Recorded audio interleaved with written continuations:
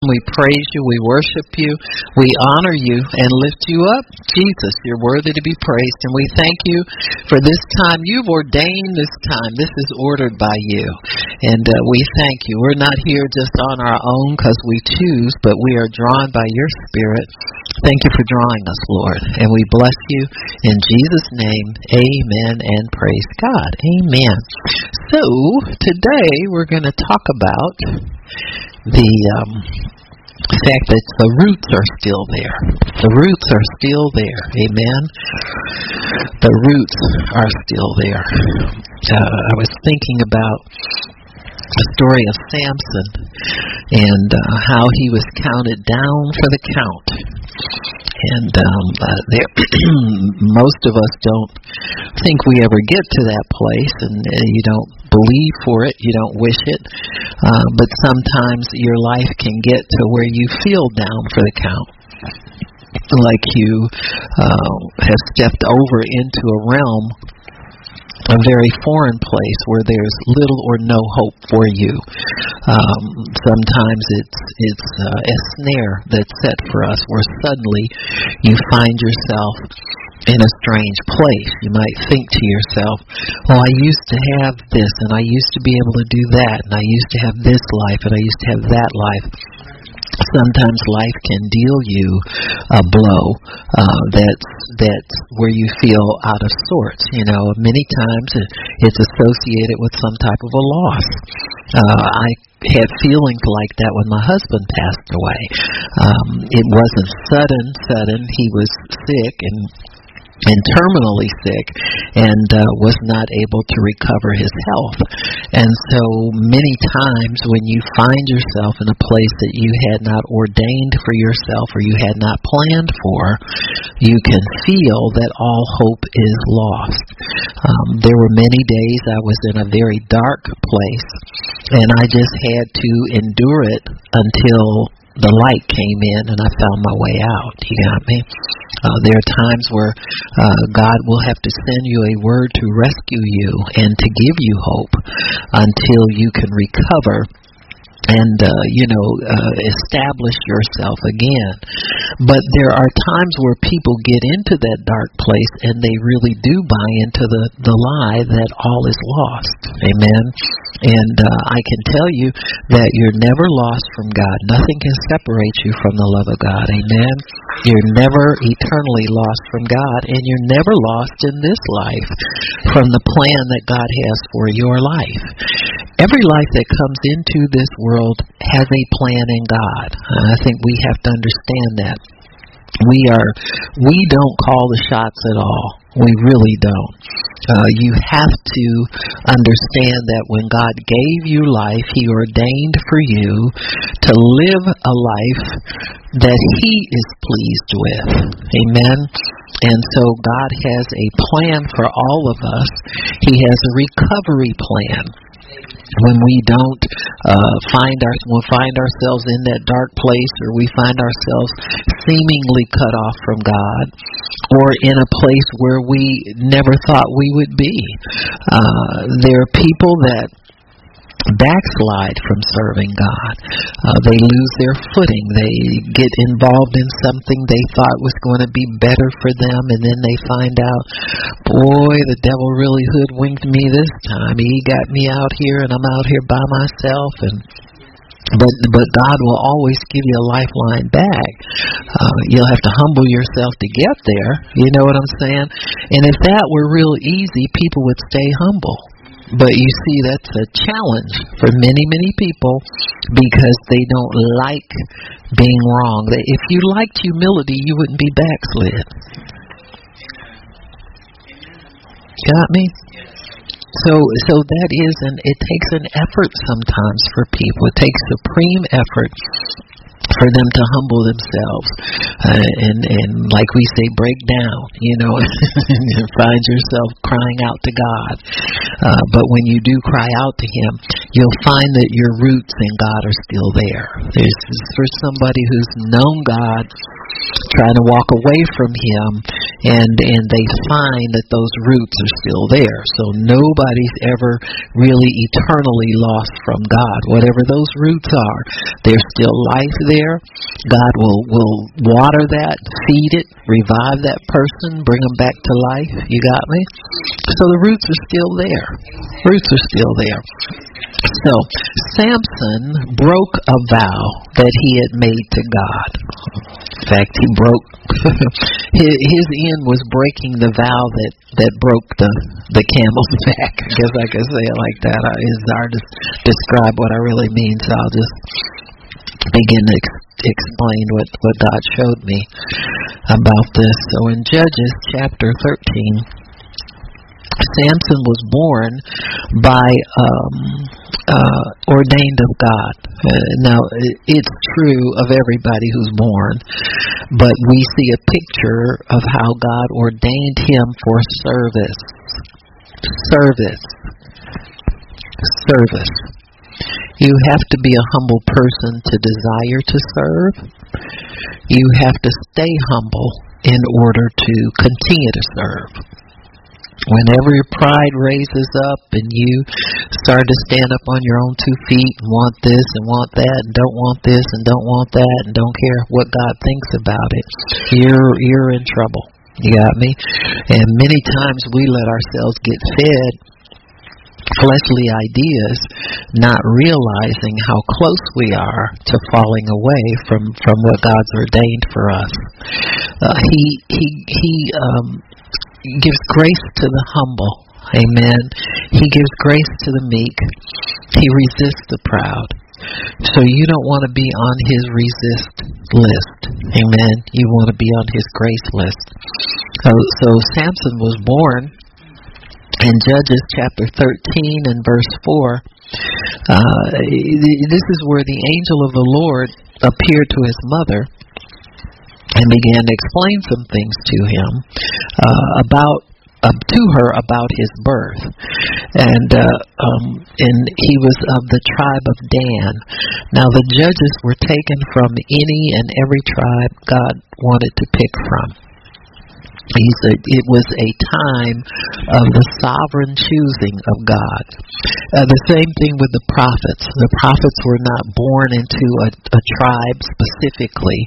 Now there were some gifts and callings that followed a tribal line, but the prophets and the judges were taken wherever God can find them, which leads you to believe that there was a breakdown in the normal order of things. Because the normal order for God's kingdom was that the priests were the religious authorities. They ran the temple. They kept the people ministered to before God. So they were God's ministers to the people. So when God began to raise up judges, that meant that there was a failure with the priesthood. Got me? So this is the time where you see priests being scattered, doing odd jobs. And, if all you know how to do is preach and tend the altar and make sacrifices, that limits your job capability. So you would see them get scattered and kind of live wherever they had to live. Also, when the people are backslidden, they don't bring offerings, and really that was the priest's salary and substance that they lived off of. So when people backslide, the priesthood begins to falter and it begins to waver. And so that was typical of Israel back in the day. They would serve God faithfully for several generations, and then all of a sudden they get distracted and start doing what they saw their heathen neighbors do. And so this was a time where the people of God did what they wanted to do.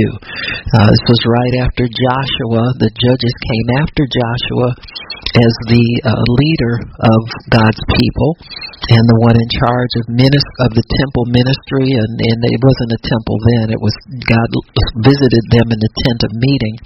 But he was responsible.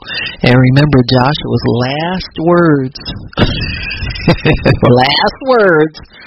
to the people is, amen, choose you this day whom you will serve. Because he saw the people getting distracted.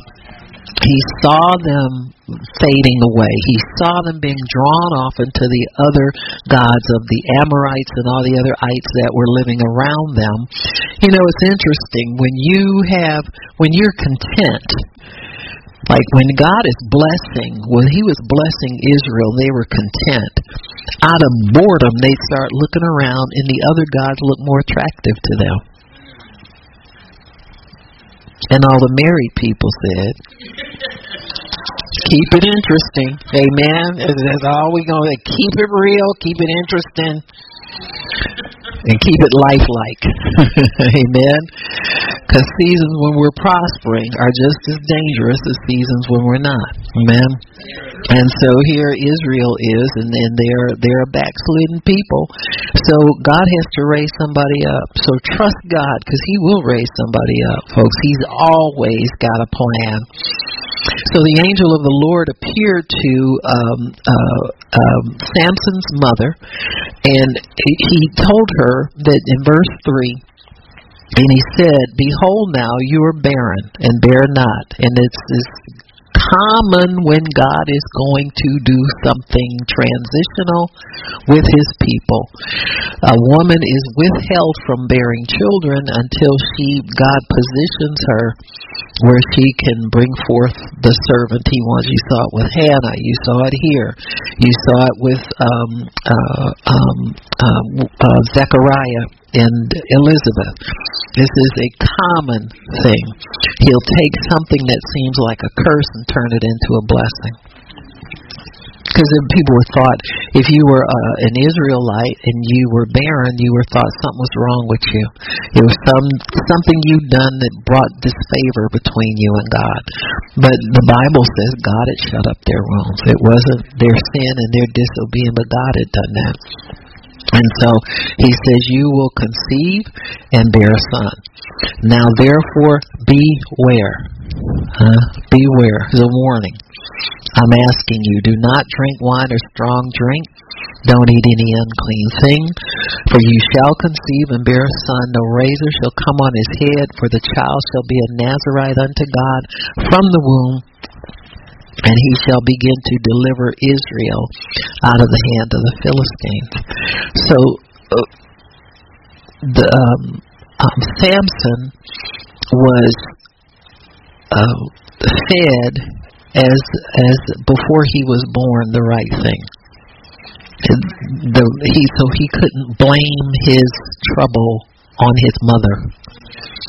Well, my mother drank too much Chardonnay when she was pregnant, or she smoked dope when she's a drug addict. You don't have that complaint. And this is how God set up a Nazarite's vow from in the womb. And He says, he will be a Nazarite unto God from the womb.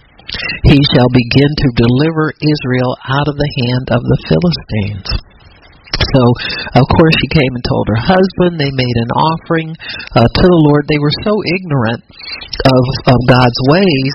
Once the angel had accepted the sacrifice, the husband said, "Oh, we've seen God. We're going to die." She said, "If God were going to kill us, He wouldn't have promised us." You know what I'm saying? Like, wake up, brother. We got to get enlightened here and just go ahead and do what we're supposed to do. So, actually, our vows to God form the root of our relationship with God. Remember those days when you were first saying, "God, I'll go anywhere, do anything. I just love you so much, Jesus. Just give me something to do for you, Jesus." And then the day when He comes to cash in on that check you wrote Him, in your time of excitement and love for Him, we got a little problem. I didn't mean that. Did I say that? So our vows to God form the root of our relationship. We accept Christ into our lives. We vow to live the life He has for us, or He would never come into your heart. If He's there, it's because you promised to live for Him. Now, you might not have said them words, but anytime God accepts you, He accepts you on those terms and those terms only. He does not save people to go and do what they want to do. He's saving you from you, basically. Saving you from your sin and from you. So we begin our life with Him by learning His ways. Amen. So that's how you start. You have roots in God of learning what He expects from you. Everybody does. Everybody has that curiosity. Oh God, now that I've found you, what am I going to do?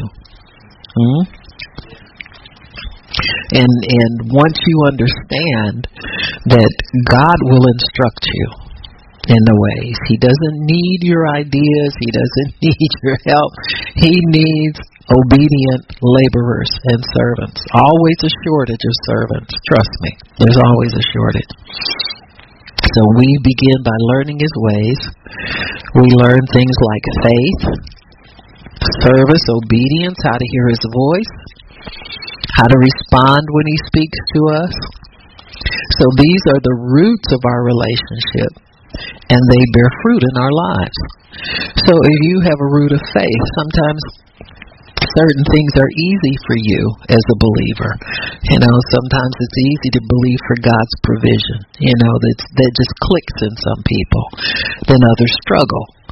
Sometimes it's easy for some people to believe God to bless them in their children, and having children and so forth and so on. And so there's something that God graces everybody with that forms a root for them. You can always go back to that root and know that God was with you when you prayed for this, or He was with you when you believed Him for that. Sometimes it's healing. I started out sick and needing to be healed from God, and He healed me. So that's always a root that I can tap into that will bear fruit in my life. When that one dries up, I know I need to do something else. You know what I'm saying? So you got to get back, stir that root back up again, and start watering that, and start pouring the Word in and meditating on the Word like you used to do when God first found you. So in Numbers chapter 6, we see what the Nazirite vow was really all about, and I'll share that with you because it's important to understand what God expected out of Samson and what Samson did. Numbers chapter 6, I think it starts in verse 2. Verse 1, the Lord spoke to Moses, saying, "Speak to the children of Israel, and say to them, when either man or woman shall separate themselves," this is us, we are separated, sanctified people, "to a vow of a Nazirite, to separate themselves unto the Lord, he shall separate himself from the influence of certain things." So when you're separated unto God, you're separated from the influence of certain things. When Daniel found himself in the king's court, and they gave him a certain food to eat and all that stuff, he purposed in his heart not to defile himself with the portion of the king's meat. Why? Because it would have an influence on him. The things we partake of, the things that we associate with, we don't think they do. People go do stuff because they like it. You got me? And there's something in us that will find kinship with things that God doesn't want us to have. And so we have to learn how to separate ourselves from things that have that kind of an influence and will pull us away from where God wants us to be. He says he shall separate himself from wine and strong drink, and shall drink no vinegar of wine. Now, vinegar was something they used for table condiment. They would dip their bread in it. Bread would tend to get dried and stale, and so there was always vinegar around to add as condiment to their meals so that what they ate would be fine. And this is not like vinegar like we we understand it. Vinegar really comes from, if you let wine sit long enough, it will ferment still and turn into vinegar. I don't know if anybody's ever... No, because you don't have it long enough. And I just... Why should I be so silly? I should know better. Yeah, you never let no wine sit around that long to know what it's going to turn into. It's gone when it's wine. So, anywho, but that's what it turns. And so it was that separation from things that intoxicated the world. Amen. So that's what you don't want, the worldly intoxication. No liquor drinks, no moist grapes or raisins. So you can't have none of that grape stuff.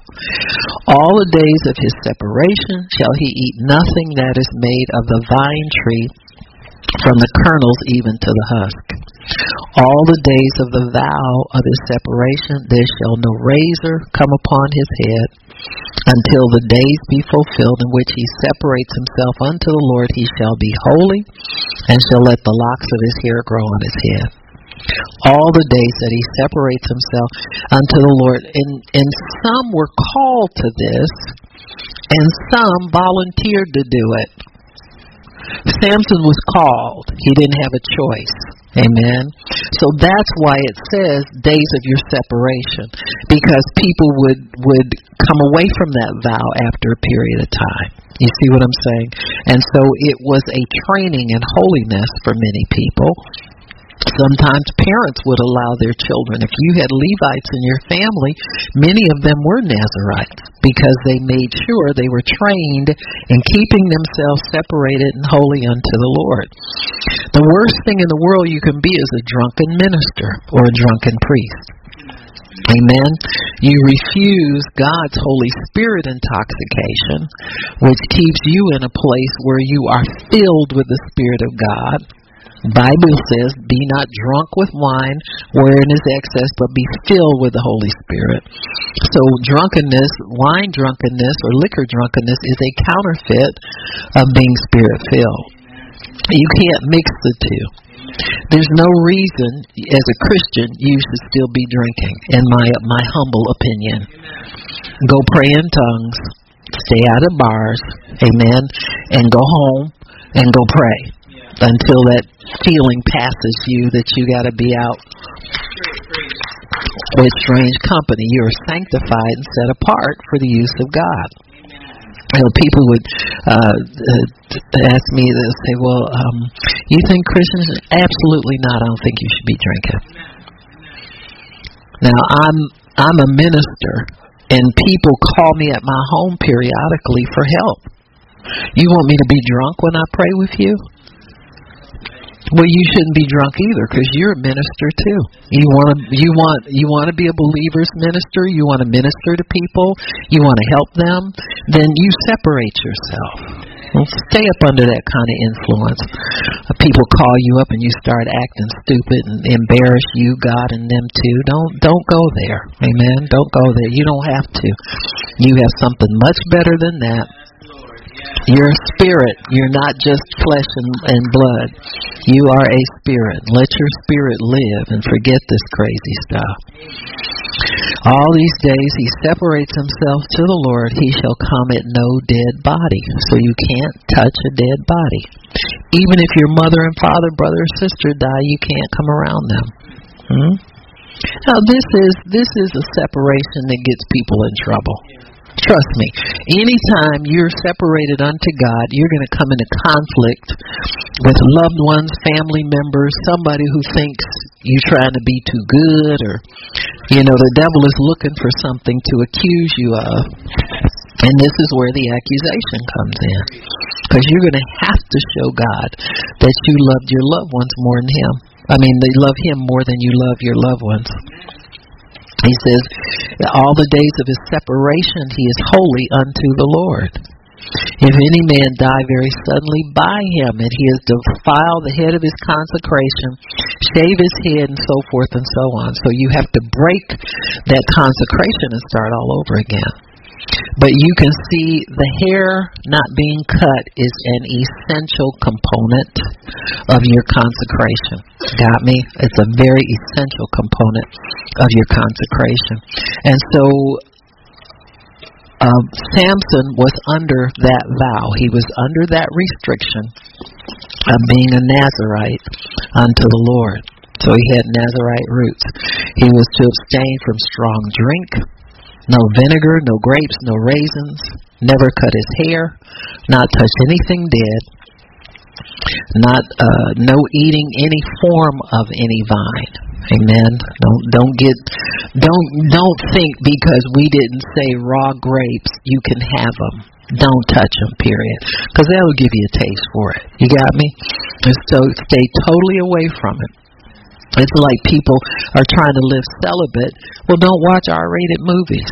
Why are you sitting there watching somebody take their clothes off and have sex and all that kind of stuff, and you're waiting on God to bring you somebody? Huh? You're supposed to be consecrated unto that individual whenever they show up. Okay, so yeah, amen. So, as a Nazarite, your dedication is severed when your hair is cut. Okay, so that's important to note in the life of Samson. There are things that do keep our vow to serve God. When we cease doing these things, our dedication is broken, our dedication is severed, but it does not have to be permanently severed.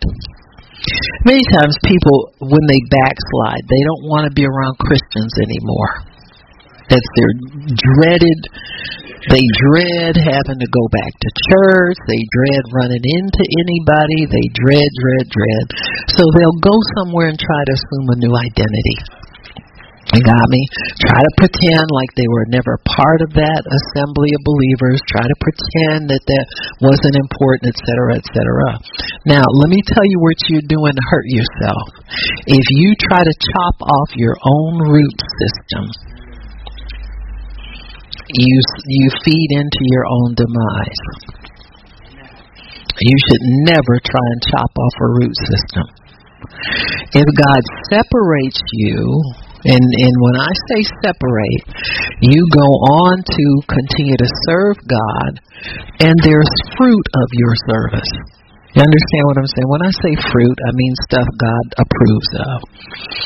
But you are to always stay open to an original root that God has rooted you in, continuing to be fed.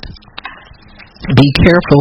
And when I say cut off the root, I don't mean you can't separate yourself permanently from where you used to be. You know what I'm saying? Because, like, for instance, many of us came from denominational churches. Miss Wanda, you were with a Catholic church. My family history, we were Baptist and so forth and so on. If I run into those people today, I love them. We can pray together. We can have free communication with one another. But I am not called to be in the Baptist denomination anymore. See, my roots that I had when I was there grew to where they could be transplanted in another place, but I still can hold on to some of the things that I was taught there because it was of God. You see what I'm saying?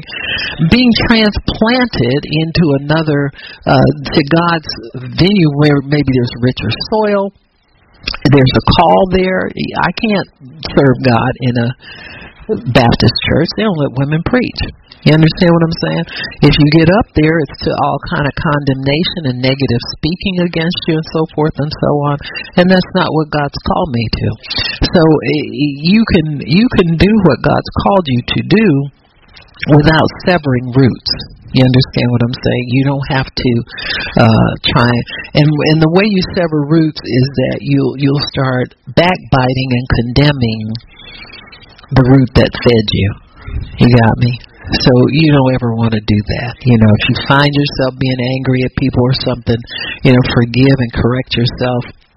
Go on, get yourself planted somewhere and serve God. But you can't cut your roots off that you've drawn from in the past. You need to keep those roots alive and tell God you're open to reconciliation. with that body of believers. Let God know that you'll be able to speak to those individuals, to speak highly of them if there were things you learned there. Like Pastor Shirley we were talking about it one time, and she said, well, I used to be mad at that church because all the things that they didn't teach me. I said, yeah, but they taught you as much as you knew then that you were open to learn. And then when your heart opened up to learn more, God opened a place where you could learn more. And she began to reflect on the things that she learned there. And I said, you learned how to be faithful. You learned how to be responsible. They made sure that they raised money and built a church. You understand? That's not cheap experience. You understand what I'm saying? Even though it was religious and superficial, they knew the work of the ministry there. She was able to participate in it. And so it's good to look at what your roots and appreciate those roots, because see, they'll still feed her. They'll feed her life in wherever she goes. And so that's the blessing of being there. I've lived long enough now in this ministry to see young people that grew up in this ministry move to a different city or something like that, and thank God they're an asset where they are. And I asked the Lord for that. I said, I don't care where people in this ministry go, let them be an asset wherever they go. And they stand out, amen, as people who are advanced in the things of God. Why? Because the root is still there. See, we still are on friendly terms. They just found their opportunity was in a different place, and they moved there, but they didn't sever themselves totally. Amen. Try to cut off your own roots. So you really shouldn't do that as a believer. There's a way to preserve the roots that you've dug in with certain things. Sometimes when you're transplanted, you may have to move in a way that's not pleasant. So many of us get the left foot of fellowship when we start growing in the Lord. You don't fit in anymore. And so that's unfortunate, but you've got to move, because where you are, you've grown, you're like what they call root bound. You ever get a plant, like a young plant, and you want to pull it up out of the pot, and when you pull it up, it's all roots. There's hardly any soil left. And where they're root bound, that's not going to grow anymore if it's left in that size pot. So you got to put more soil, get a bigger pot, and allow the roots and let that thing flourish to its full life. And so that's what God wants for us to flourish to the full potential that we have. Sometimes people can't go back where they came from because of God. He's closed that door, but hold fast to what you have gotten from God. Understand the difference between what's been sown in your spirit and maybe some of the doctrinal things that were wrong or disagreements that you had, whatever. Let those things be small, but always respect your roots. Amen. Just respect your roots. So Samson, we see, begins living a life of breaking vows. He lives a life of disobedience. But there's something about his hair that he holds on to. You never see him voluntarily separating himself from God by shaving his head. So he wanted to be a servant of God, but not. Now, some people got to save something for themselves. We want to be known as somebody who's, anointed and powerful and but we want to pay the price for it. You understand what I'm saying? We like power addicts. And that's kind of what Samson was. Because when he was a young boy, in Judges 13:25, it says, the Spirit of the Lord began to move him from time to time, or stir him from time to time. So we all get that. That's your initial interaction with the Holy Spirit and His power. It's off and on. It's off and on. It's off and on. it stays off and on until you're called to stand in the office He's called you to. Now, if you're not called to fivefold ministry, it will be off and on, and it'll grow in the consistency with use. So, say for instance, if the Spirit of God moves on you periodically, but you'll get a chance, an unction to minister to somebody, witness to somebody, whatever you want to say, and it'll happen, and 3 months later maybe you'll get another opportunity, or maybe a month later another opportunity, and you keep taking those opportunities, and then they grow into every day. If you can put a demand on it. And so that's how Samson was. The Spirit of God would come upon him from time to time. And so in chapter 14, you see him now taking chances with his vow. And in 14 verse 1, he sees a woman of the daughters of the Philistines. In verse 2, it says, he came up and told his father and his mother and said, I have seen a woman in Timnah of the daughters of the Philistines. Now, therefore, go get her for me to wife. So instead of allowing the parents the honor of connecting him with a Hebrew girl and keeping the order of Hebrew culture and Hebrew life, I mean, that was still expected. They were not allowed to marry outside of their faith. And so here it is, he's telling his parents how to treat him. Now, this is sometimes typical. It does not say that Samson's parents had any more children. And this is sometimes typical of only children. The parents spoil them.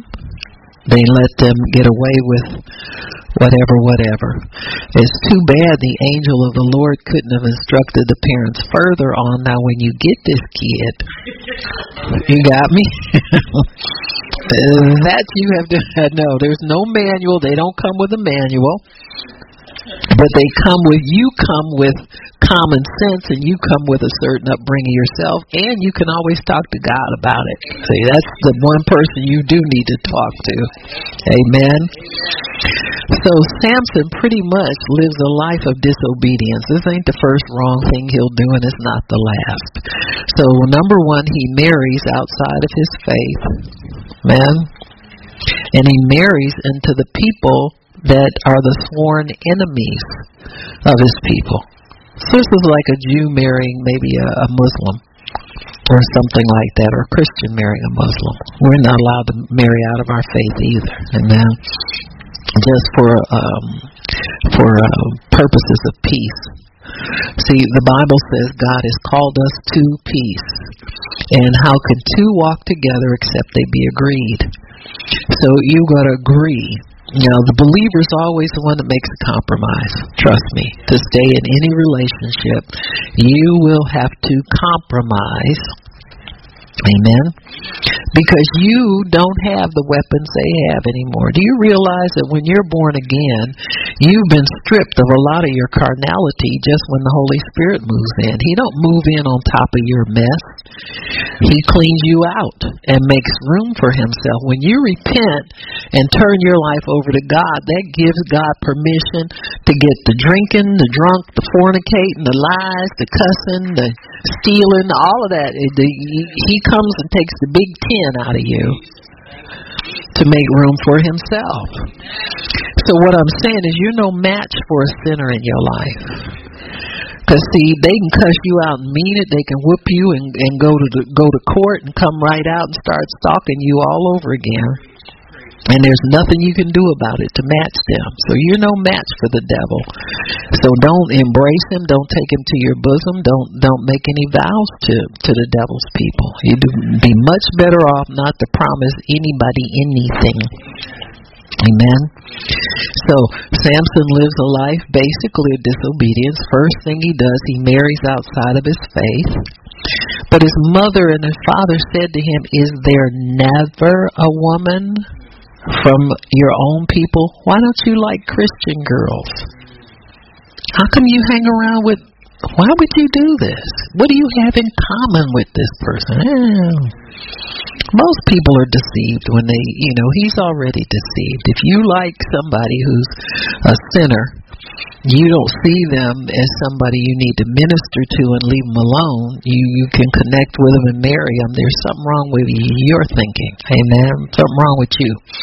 And so you need to separate yourself until you can get that corrected. In fact, when you see yourself being drawn to sinners and you start shunning the church, you need to repent because you got something in your heart that's not right against God's people. See, that kind of stuff can form a bitter root and a poison root in us that lasts a long time. I'll see preachers who be so down on God's people. I say, what is wrong? I said, no, that don't even sound right. Are you one of us or are you somebody else? You just say, everything negative against people, and pretty soon they're backslidden. Some people, you just put that red flag goes up, and they may have good messages and have a perfect call on their lives, but when you see a lot of that ridicule of church people, condemning church people as bad people, and I heard somebody say the church is the only place that they eat their young, and I said, what is wrong with you? Yeah, and see, they'll say that in the context of some story that they're telling, and it kind of just goes. It doesn't hit your filter and you snatch it out and pull it out of there and say, no, this ain't right. I'm not receiving this. You understand what I'm saying? And I've had to sever relationships with people over that kind of stuff. You just get tired of hearing them being, why are you so down on your own people? Are you one of us or not? You got to be careful where you identify. I don't care how bad, quote-unquote, church people get. They ain't worse than the world. Yeah, I ain't going back out there again. So I'm going to have to hang with God's people, and they're going to have to hang with me because we ain't hanging the other way no more. I'm delivered from the love of carnality. I don't love nothing about the flesh, mine or nobody else's. So here's Samson. He loves somebody he's not supposed to love. He begs his parents, go get her. She pleases me well. But his father and mother did not know it was of the Lord. Now, that wasn't God's plan for Samson. When it says was of the Lord, it really means it's permitted by God. Why? Because God can work anything out for his good.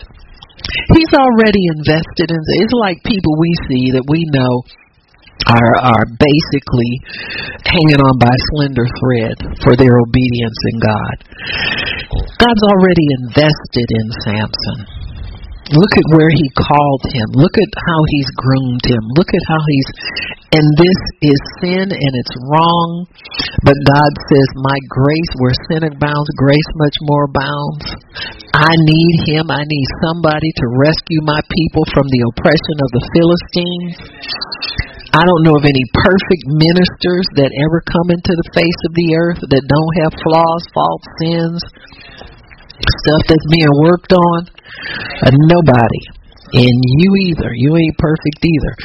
And God uses you. You know what I mean? We all expect God to use us.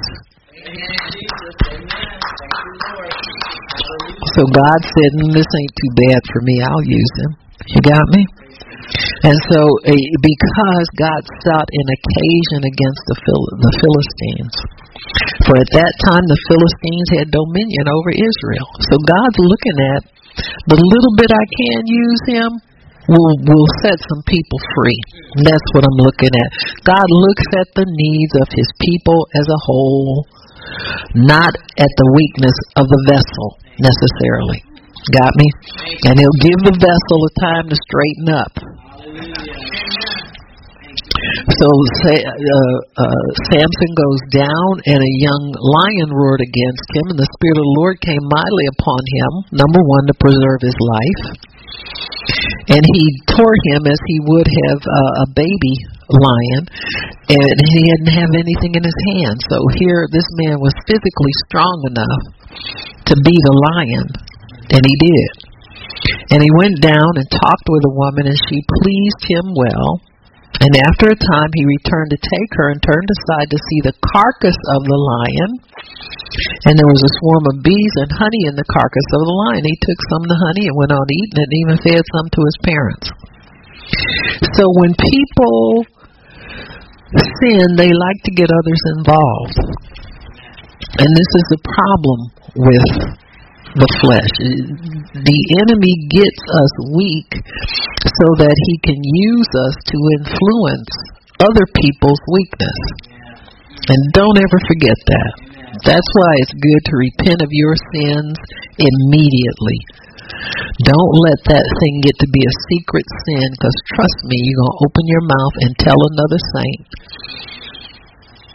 and be responsible for their downfall.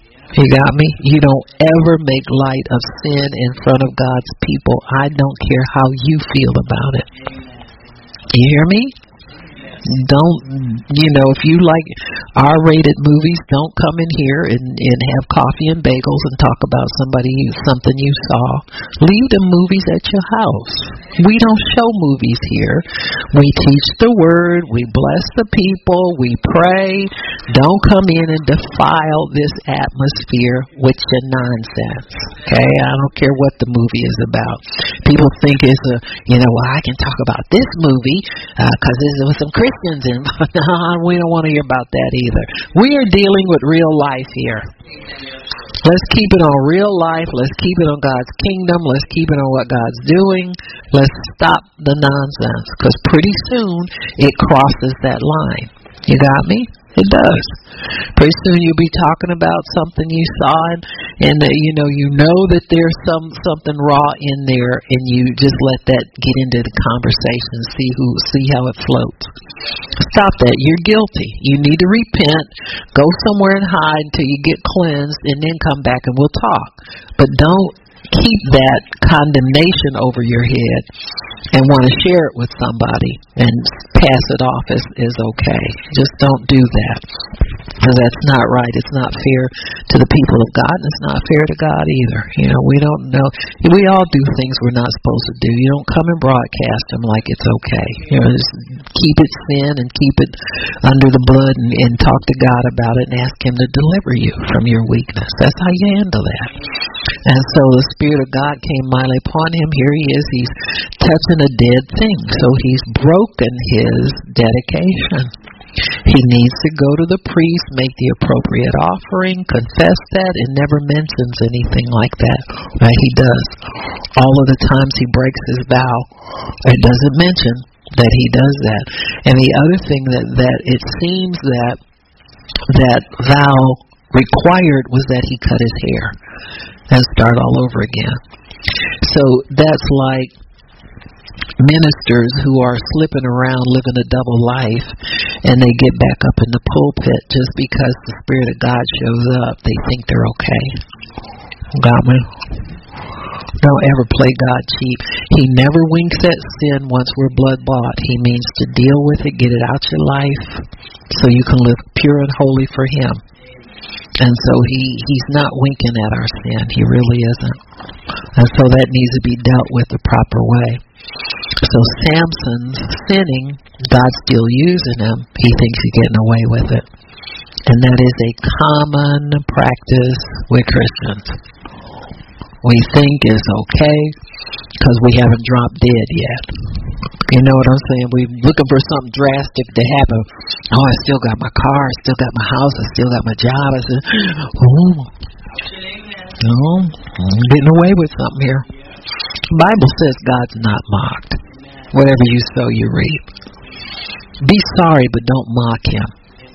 You can be a number one mess up, but just keep a contrite heart, and God will help you. But when you start mocking Him, thinking that day will never come, it'll come on you like a thief. So he broke all of the vows of the Nazarite. Number one, he married the enemy. That was in 14 verses 1 through 3. 14 verse 8, he touched the dead carcass and deceived his parents with it. So we just saw that with the dead carcass of the lion. 15 verse 5, took the jawbone of an ass and killed some Philistines. Another dead animal he touched. 16 verse 1, he had sex with a prostitute. Went down to a place called Gaza. Sorry about that. In 16 verse 1, Samson went to Gaza and saw there a harlot and went into her.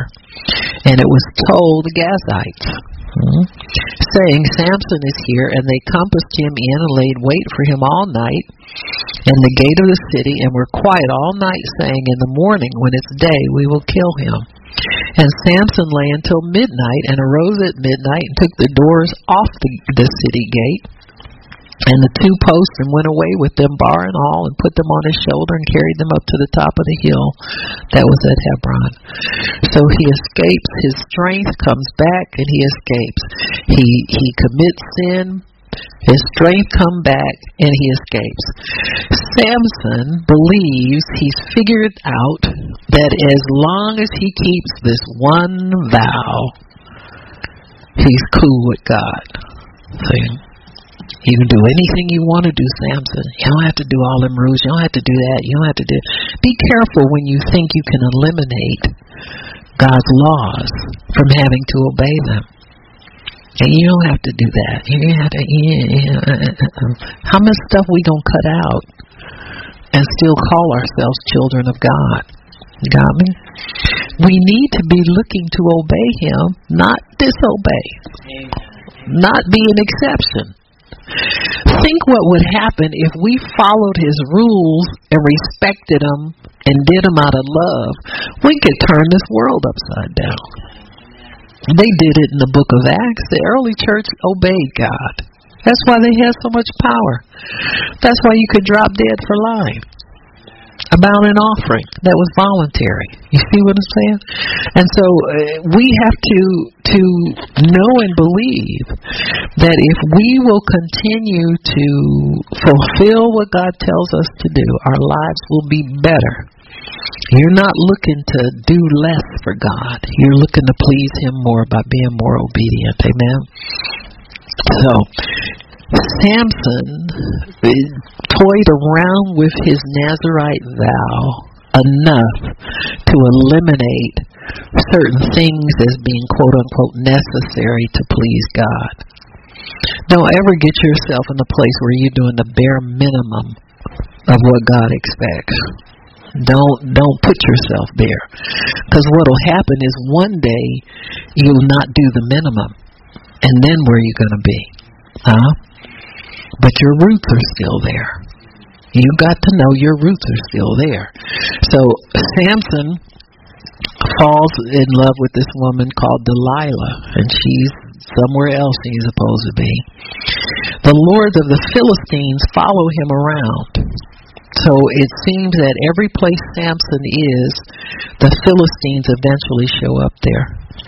I'm not sure if Gaza was a Philistine territory, amen, but they show up there. So everywhere you go, if you're trying to outwit God and not do what God wants you to do, the devil's hot on your trail. He wants to hem you up and corner you. And he does it because of disobedience.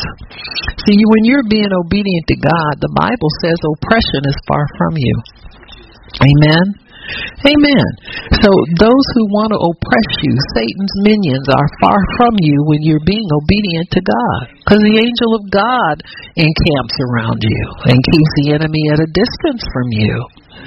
But you start breaking laws, you start cheating a little bit here, you start doing a little bit there, you start drifting off here and drifting off there, and think it's okay because you got a reason. It's like what Samson, his parents said, don't you like any Hebrew girls? I mean, why can't you just like some people that you're supposed to like? You understand what I'm saying? What's wrong with you? That you... And so when we find ourselves thinking that we have a right to, well, I don't like them church people. They think they better than everybody, and you think they good people. They just as wicked as the people out there in the world. See, there's something wrong with you. Nothing wrong with God's people. There's something wrong with you. Because you're not seeing right. It's just not true about God's people. Amen. They're righteous people. And who appointed you a judge over the body of Christ? See, when we get there, the Bible says, if you are a doer, you're a doer. If you're a judge, you're not a doer. So people start judging, aren't obeying God themselves. That's what the problem is. And so the quick will go down to deception. So here Delilah is. The Philistines come up to her and offer her money to find out Samson's secret of his strength. And Samson, before he knows it, breaks down and tell her. See, before, Samson was always giving people riddles and dangling his power in front of them and all this kind of stuff and thinking it belongs to him, thinking he's in charge of it. But God's in charge of the power that we move in. You don't own the anointing. You don't own anything in God. These things work at God's command. Thank God the anointing shows up every time you get up to do a job for God. But that ain't guaranteed either. We don't take that for granted. You understand me? You just, people who are gifted, prophets, the gift of prophecy, that's as the Spirit wills. Now, we pray and we believe that when there's a need and we possess that gift or that gift resides in us, that God will release that gift to help the people. Your faith can take you that far, but don't bank on it. It might be one time he said, I don't prophesy this time. Sometimes it's rare, but it's there. You got me? And so, just cool it. Thinking you own certain things. You don't own anything. Not supernatural power, you don't. The devil won't even let witches own his power. They got to come up to his standards for him to give them anything. So don't ever take anything supernatural for granted. Amen. And so when God allows us to be used by him, we have to obey his laws and stay separated. We must stay separated to God. So what happened was Samson finally told Delilah the secret of his strength, and that's in Judges chapter 16. And she pounded him and pounded him and pounded him and manipulated him. Jezebel power is able to use whatever witchcraft manipulations they can to seduce a person's mind. Your mind get mixed up in those occult spirits, and you got other spirits talking to you, and things sound reasonable, and they wear you down and break you down. That's why it's good to separate yourself from people who are involved in that kind of occult power, or people who cry a lot when they don't get their way, easily manipulate and like to play on people's emotions. Amen. That's why you spank your kids and make them shut up. You got me? They start, mama, shut up. And keep it moving. Because you don't want your child to learn how to get their way by wearing people down emotionally. Got me? They live a very disappointed life, and some of them get themselves into trouble because they learn how to be controlling, and when they meet people they cannot control, then they go to the next level, whatever the next level is the devil takes them to manipulate and control people. Amen. That's why God doesn't want you sleeping with anybody outside of marriage, because there's great control there. and great manipulation there. And so when people think that, we're Christians, we'll get married, you just put a Band-Aid on a running sore. You know, if you didn't repent and get that cleaned out before God, you know, you're just opening up to more manipulation. You'll have a failed marriage because all you do is manipulate one another, you know, and God doesn't want you to live like. There's a way to live free, folks. You live free, where you don't owe anybody anything and they don't owe you anything. You know, you're free to love them and to serve them and to get along with them. You don't need manipulation in your life. You just think you want stuff. You don't want it that bad. You just want to win, you know. After a while, it's just winning the argument. Ma'am. So, we're in chapter 16. Verse 17, Samson told her all his heart. And if women pay attention to what men do, you'll find that that's rare. Them brothers gonna always keep a secret somewhere. If it's just $10 they hide in the sock, they will tell you everything. Why? Because that gives you power. Man, people don't like to be vulnerable. They don't like to give you power over them. You know, I'm always nervous around men that talk a lot. Somebody write it down. What are you telling me all that for? He ain't got nobody that's telling me that stuff. You understand what I'm saying? Talking too much. Anyway, but he says he told her that he'd never cut his hair. He says, I've been a Nazarite unto God from my mother's womb. And if I am shaven, then my strength will go from me, and I will become weak like any other man. So Samson had figured out why he still had strength and why God never penalized him heavily for all of his other breakings of the vow. Now, I'm not saying he never went to the priest for atonement for these things, but it's understandable that somebody who is trying to not be totally obedient would go to figuring stuff out, like most of us do. And you get blessed by God, and the first thing you want, what did I do to get that? And you notice God never tells you? Why? Because you'll start doing that only and quit doing everything else. He knows the little manipulators. Every now and then he'll let you reflect on something that you sacrificed that was important to him or something like that. You know, if he knows he can trust you. But oftentimes people want to know because they want to decrease what they're doing for God, not increase. Because if you're living for God, it doesn't matter to you how he blesses you or what. None of that turns your head. You just focused on obeying him. You're not focused on what you get for it necessarily. And so we have to be careful with curiosities and understanding too much about how to get blessed and how to get this and how to get that and how to get that. See, we've got a lot of people falling away from the church in the last 20 or 30 years because we were promised from the pulpit, not from the heart of God necessarily, that we were going to be rich, we were going to get this, we were going to get that, and we're going to get that if we give to. And people seen a lot of their money going into these ministry coffers, and they didn't get rich. And when the economy tanked, they tanked right with it. Amen. There was no life raft for them to keep their little 401k alive. Amen. So we have to understand that God wants us to be obedient to him, period. We're not supposed to be manipulators. We're supposed to be pure like little children, have faith like little children have faith.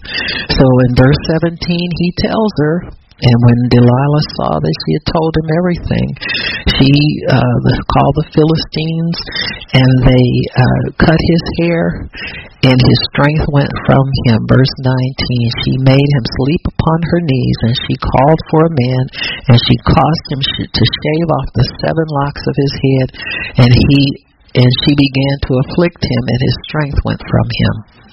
And she said, "The Philistines are upon you, Samson." And he awoke out of his sleep and said, "I will go out as other times as before and shake myself." But he did not know that the Lord had departed from him. But the Philistines took him and put out his eyes and brought him down to Gaza, bound him with fetters of brass, and then put him to grinding meal or grinding wheat in the prison house.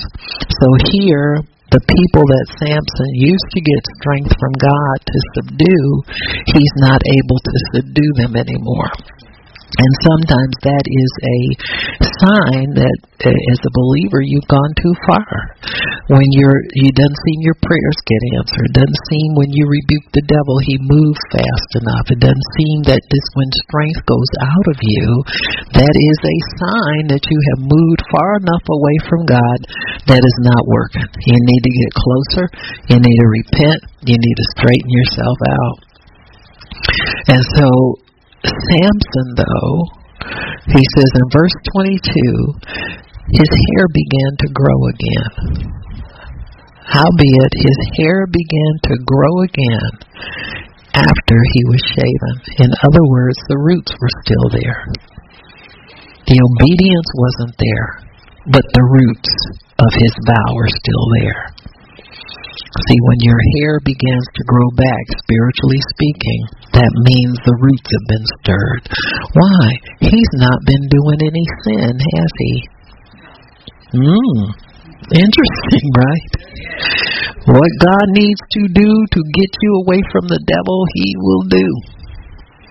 He can't do anything but grind meal, and there's no way he can sin. He can't go see no hookers. He can't go see Delilah. He can't go touch anything dead. He just can do what he's told to do. And even though he is blind, which is another sign, he was blind all the time, and it just is made evident in the natural. He was blind spiritually all that time and didn't know it. So now it manifests in the natural, where his blindness shows up. It's such a bitter root and a poison root in him that it has taken his natural sight. And so Samson is there, and he's weak, and he's shackled, and he's made to like an animal. He's tied up like an animal. Amen. That's where the devil likes to get people, to where you're living like an animal. I know some people live worse than animals, to be honest with you. As animals kill because they're hungry. They don't kill just for the sake of killing. And you see people that do that. Animals, at least will take care of their young. You see people abort their young. And so sometimes we do live worse than animals. There's some things that are worse. And so here he starts to feel his hair grow again. I said, that's a good scripture for falling out hair and for baldness. I just grab that and say, hey, my roots are still there. God, stir up my roots, make them produce. And so he sees his hair coming back. So God allows that. Now, God didn't have to let his hair grow. You understand me? He didn't have to allow it. But God allowed it because he said, here Samson is, he can't help. What would you do if that were your child? And you saw, because of his own disobedience, you saw the enemy put his eyes out. You see the enemy debilitate him. You see the enemy with an advantage. You see him in prison. You see him hungry. You see him on drugs. What would you do if that were your child? You try and help him. And so then God helps Samson. And that's why the roots are still alive. That's why we got to be thankful that the roots are never killed. Your roots in God are still there. And so he will come and he will help you. He will begin to feed that root of what you realize is a good root in God. So and this is something that's true for us is Christians. Many people want Christianity to be what they think it ought to be. We think it ought to be a party and nothing but fun all the time, and we don't have to do anything that's unpleasant, or we don't have to, wait for God to do anything. And nothing could be further from the truth. Christianity is what God ordains it to be for you. He tailor-makes your life, your walk, to suit your life. Amen? So the walk that I have may be different from the one that you have. The walk that I have may permit me to do some things that would be a stumbling block for you. I don't flaunt them in front of you, and you don't flaunt yours in front of me. But we allow ourselves to grow into the spiritual person that God wants us to be. Amen? Do things by unction. If I see you doing something and I know it's going to get it into trouble, I'm going to warn you. That's my job. You understand me? Because I don't let people fall off a cliff just because I don't want to offend you, or I want to be friends with you, or I want to be this or the. We don't do that kind of stuff as believers. Amen? And so we have to understand. But you know what? As believers, now I'm not talking about people in authority over your life, but one-on-one as believers, you have to learn how to build each other up as well. You got me? You don't do things that would lead the other person astray. You don't ever do that. You do things that will encourage the good. But don't think of yourself as the boss over the other person either. You don't have that kind of authority with each other. You have fellowship with each other, and you keep one another in fellowship, and it's different than having spiritual authority over people. Some people get in a congregation and find the weak people and appoint themselves as the boss over everybody. You always have people like that. And I'm giving you permission to rebuke them and tell them to mind their own business if they get too far over into yours. You understand what I'm saying? But you know what I'm saying. You just keep it real, keep it holy, keep it God, and you can help one another. So the laws of God will challenge us to conform to the law. We don't break the law and make the law suit us or obey the things we like to obey. Christians leave the faith when they come up against a hard principle or a hard expectation from God. Like with the disciples that followed Jesus, when he talked about eating his flesh and drinking his blood, he said a lot of people turned away from him. They just quit going. And they needed to, because they were following for the wrong reason. See, that teaching wasn't inappropriate because people left. Sometimes the most appropriate teachings will cause people to grab a hat and move out. You understand what I'm saying? That's never any indication of anything, people's reaction to the message. So the message always has to come from a place of truth, man. So we'll leave the faith sometimes when we come up against hard principles where we in an expectation from God.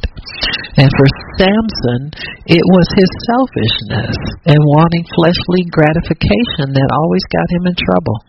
He could not rise above the level of his flesh. He always had to live in that little spoiled, only kid mentality of whatever I need to get, my parents will get it for me. He always, included his parents in it. And that's wrong. It's dishonoring your parents. So you won't go well with you, and your days won't be long on the earth. And we saw that with Samson, because Samson probably lived only to be in his early 40s at the most, as I can tell, because he judged Israel for 20 years. And the Spirit of God began to come on him when he was a very young man. So if he made 50, that would have been a long time for him, and he should have lived much longer than that. He would have lived longer had he obeyed God. Amen. So then for Samson, it was selfishness and wanting fleshly gratification. It ensnared him and caused his downfall. But God was not done with him. God was not done with him. God is never done with us, because our hair will grow back. Amen. We got roots. Amen. And those roots are in God, and those roots are deep in God. So it says here in 16 verse 23, when the lords of the Philistines gathered together to offer a great sacrifice unto Dagon their god, and to rejoice for they said, our God has delivered Samson our enemy into our hand.